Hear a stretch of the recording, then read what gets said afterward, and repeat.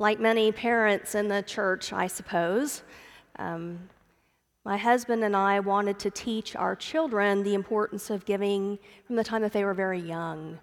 So when our son Andy was about 3 years old, we thought it was time to take a first step in teaching him about generosity, and we thought we'd do that by giving him a quarter every Sunday and letting him drop it in the offering plate as it came down the pew.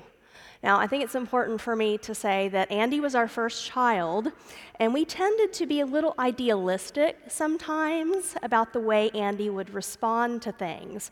So we had imagined him dropping his quarter into the plate with great glee each week and experiencing the joy of Jesus in his heart as he did that.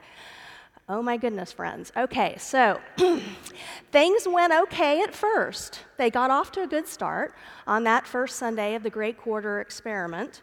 My husband gave Andy his quarter when we sat down in the pew, and Andy was just thrilled. He clutched that quarter, he held it so tight because he didn't want to drop it, and Tripp said to him, "Now when the plate comes by, you get to give the quarter." And he was so excited about that, and we watched his excitement grow through the service, and when the ushers fanned out finally for the offering with the plates, he started wiggling in his chair. I mean, he couldn't even sit still, and Tripp and I were looking at each other like, we did good. He's learning something here. This is great. So here comes the plate. It gets to Andy for the magic moment, and Tripp says, "Honey, put your quarter in." And suddenly it was a whole new world. Andy balked and said, "No," and held it. So Tripp said, "Now, honey, you need to put the quarter in." Again, Andy said, "No," and clutched it to his chest. I tried. "Andy, you need to give the quarter now." "No," and he started crying at this point, and not the soft crying, friends, the open mouth sobbing really loud crying, and we felt every head in the congregation begin to turn in our direction. And so at that point, I sort of gently pried open his fingers, and thank goodness he didn't fight me. He dropped the quarter in. It went on down the pew and the plate, and at that point, Andy was completely inconsolable. He kept shouting no and crying very, very loudly, and finally, my husband looked at me and said, "I got to take him out." Parents, have you ever been there? Okay. So Andy goes out with Tripp on the center aisle, screaming all the way out the back door. I'm sure the pastor was really relieved when the door shut behind them. Well, they got out into the narthex, and Tripp got down and said, "Now, Andy, why were you so upset?" And between sobs, Andy said, "That was my money," he said. "That was my money." Well, Tripp tried to explain very patiently that the quarter was actually a gift to God, but Andy wasn't buying it. As far as he was concerned, he had been robbed, and he wanted everybody in the universe to know it. That was his quarter, and he wanted to keep it. Now, I promised him when I told him I was going to tell this story today that I would also say to you that Andy has grown up to be a very generous person. He has. But reflecting on that experience with the quarter, there were a couple of things that we could learn. One, 3-year-olds will surprise you. And two, it's one thing to give from joy, and it's another thing to give out of obligation. It's one thing to be forced to give, and it's another thing altogether to give willingly out of a generous heart. And friends, over the years in the churches that I've served, I've heard a lot of people talk about giving to the church in terms of obligation, and they do this in a very well-meaning way. You hear people talk about it in terms of need. We give because the church needs our money. You've heard people make those appeals, right? They usually go something like this: we must give because the church has bills to pay. The church has to mow the lawn and water the shrubs and keep the lights on and keep the air conditioning going and buy supplies and pay the staff, etc., etc. So please give because the church needs the money. Well, friends, that's true.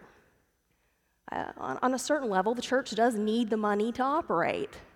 We do have bills to pay. We do have to buy supplies and maintain our campus and pay our staff. That's all true. But I don't believe that's the primary reason that anybody should give to the church. I don't. I don't believe that at all. And so this morning, as I begin a 3-part sermon series on generosity, on giving, I'm not going to stand here and tell you that the church needs our money. You know, the reality, friends, is that we need to give. We need to give. We need to give to be whole people. We need to give to know real joy. We need to give to know real meaning and fulfillment. We need to give to grow beyond ourselves. We need to give to keep our priorities straight. God doesn't call us to give because the church has bills to pay. God calls on us to practice generosity to give so that, you see, we can be truly whole, healthy people in the faith. And I think that's one of the reasons that Jesus talks so much about money in the scriptures. Y'all know that, right? Jesus talks a lot about money. In Matthew, Mark, and Luke, for example, about 1 of every 6 verses touches on the issue of money or wealth. And of the 39 parables told by Jesus, 11 are about the relationship between a person and their money.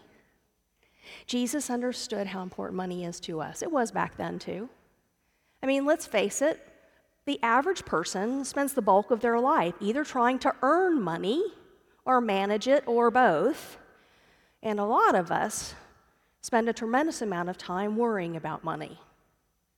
Money takes up a lot of mind share, if you will, for a lot of us. It was the same in Jesus' day, and then too, Jesus understood that money can be very seductive, that we can fall in love with it, that we can see money as the source of our ultimate security, that we can believe that money is the ticket to the good life. We can love our money so much that it becomes our God, and I don't say that lightly.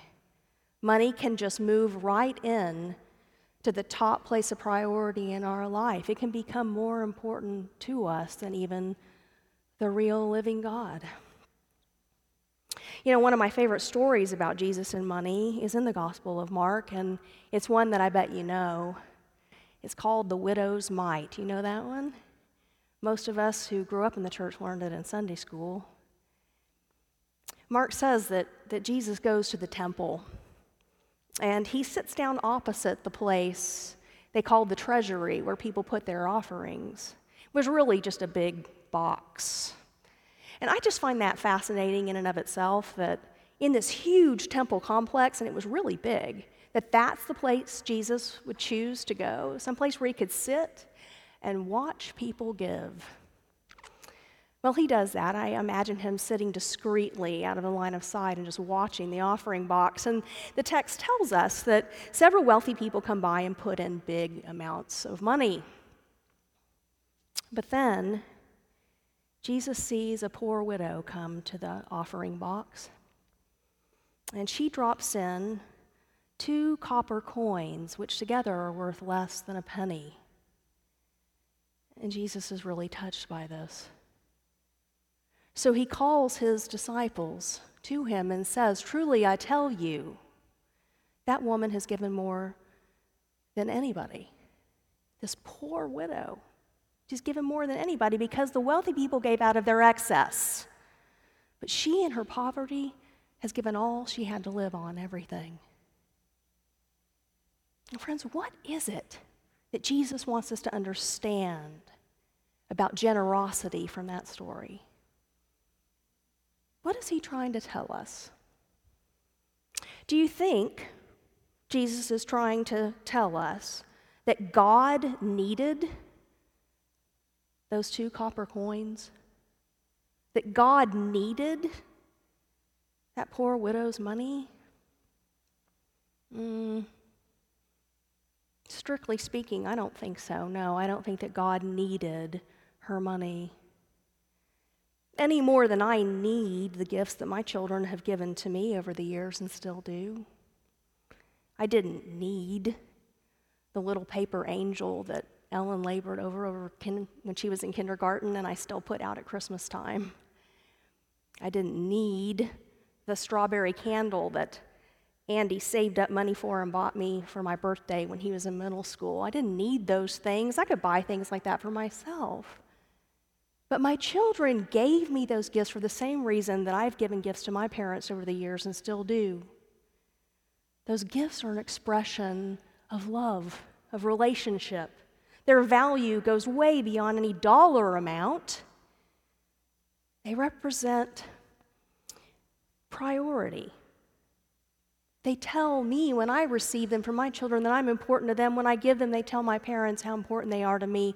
And friends, it's the same with God. God doesn't need our money. But when we give, we are expressing love and relationship when it comes to God. Generosity, you see, reinforces again and again and again that God is our highest priority, our highest value, and that it's our relationship with God, not money, not any material thing, that's the foundation of our life. And I love the way the Apostle Paul talks about this. In our text this morning, he calls this kind of generosity the grace of giving. I love that. The grace of giving. Because I believe giving is a grace. It's an extension of the grace of God. Now, Paul is writing to the Corinthian church, which was better off than a lot of the other ones. And he says to them, I urge you to give. I urge you to share. Because God in Jesus Christ has been so generous with you. I want to read these words that he wrote verbatim because they're so beautiful. He says, "For you know the grace of our Lord Jesus Christ, that though he was rich, yet for your sake he became poor, so that you, through his poverty, might become rich." Friends, don't we know that we give in response to that grace that we have received? That God in Jesus Christ has given us the richest gift there could ever be. This forgiveness, this grace, this incredible transforming love. We receive that with joy, do we not? And then it's our joy to give back, to share with others in Christ's holy name. In fact, friends, I think that's one of the keys to life, is to recognize that we need to give, because in the giving, in this grace of giving, we know joy. You know, I know some of you are aware that in my appointment just before this one at Flower Mound UMC up in the Dallas area, that church built a sanctuary addition while I was the pastor there. I came to that church in 2011. It had been founded in 1995, and they were still worshiping in their tiny fellowship hall when I showed up. Within a couple of years, we were bursting out of that space, and it was finally time to build, and they had a great dream they felt God had put on their heart. They wanted to build a cathedral-style sanctuary, not inexpensive to build, 550 seats, with a pipe organ and stained glass and state-of-the-art technology, and they felt called to build a new narthex and a welcome center and a cafe and a bride's room and restrooms, very important new restrooms, and a great, big, modern, beautiful nursery for the children, because there were so many little ones there that our existing nurseries were overrun. Well, this was a huge project, the biggest one this church had ever taken on, and it would take tremendous sacrifice, real generosity to make it a reality, but we felt called to do it together, and more than 100 people worked on the capital campaign, and we launched that campaign praying that on our commitment Sunday we would have enough to build. Well, a few weeks into that campaign, I was sitting in my office one afternoon, and there was a knock on my office door, and it was a woman I recognized from the church, an elderly woman, a widow, that I had gotten to know well. And she said, can I come in and talk to you? And she came in and shut the door, and she said, I have a gift for the sanctuary build, and really, it's a gift for the children. I love the children so much, and I want them to have that nursery. And she handed me a little cardboard box. Well, when I took it from her, I could hear in the box some change in there moving around. And I said, can I open the box?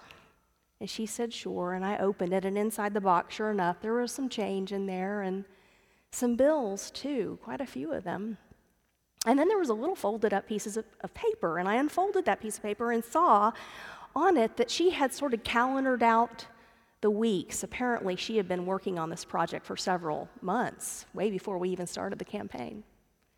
And week by week, she had written out a total, a small amount of money. So it would say week 1, 75 cents. Week 2, $8. Week 3, $4, and so forth. And it went down the sheet. And I said, Shirley, what is this? And she said, well, I played a game. You see, I played a game. I wanted so badly to give. So every week, I played a game to see how much money I could trim off of my grocery bill. And then the money that I saved, I put in the box. Friends, you have to understand that this woman was on a fixed income, very small. This was a person who sometimes had to choose between medicine and food, okay?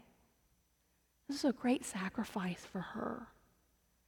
And she said, I clipped coupons and I gave up things that I thought were luxuries. And then she said, I haven't had cookies in 2 months. I still tear up thinking about her giving up the cookies so she could give. I was so touched by this. I hugged her and thanked her. She was so full of joy. She took such tremendous pleasure in giving me that little box. And you know what, friends? To this day, she is one of my spiritual heroes. When I grow up, I want to be like her. Because she understood this grace of giving. She knew the love of Jesus in her heart in such a powerful way. She had experienced that grace in her life, and she knew she needed to give back. So she did in the best way that she knew how. Wouldn't surprise you to know, would it, that she was so beloved in that congregation. Just beloved. Because she was generous in every way, not just with her money, but with her time and with her love. My friends, I've read many times that money can't buy you love, and it can't. It also can't buy you purpose or fulfillment, and really and truly it cannot buy you ultimate security, no matter what the commercials say on TV. It really cannot. In an ironic twist of faith, only giving brings those things into our life. My friends, our God doesn't need our money, but we, children of God, need to give, to know wholeness, to know fulfillment, to know meaning, to keep our priorities straight. We need to give. And if we can lean into that and live into that, then all of us can experience that grace of giving. Will you pray with me?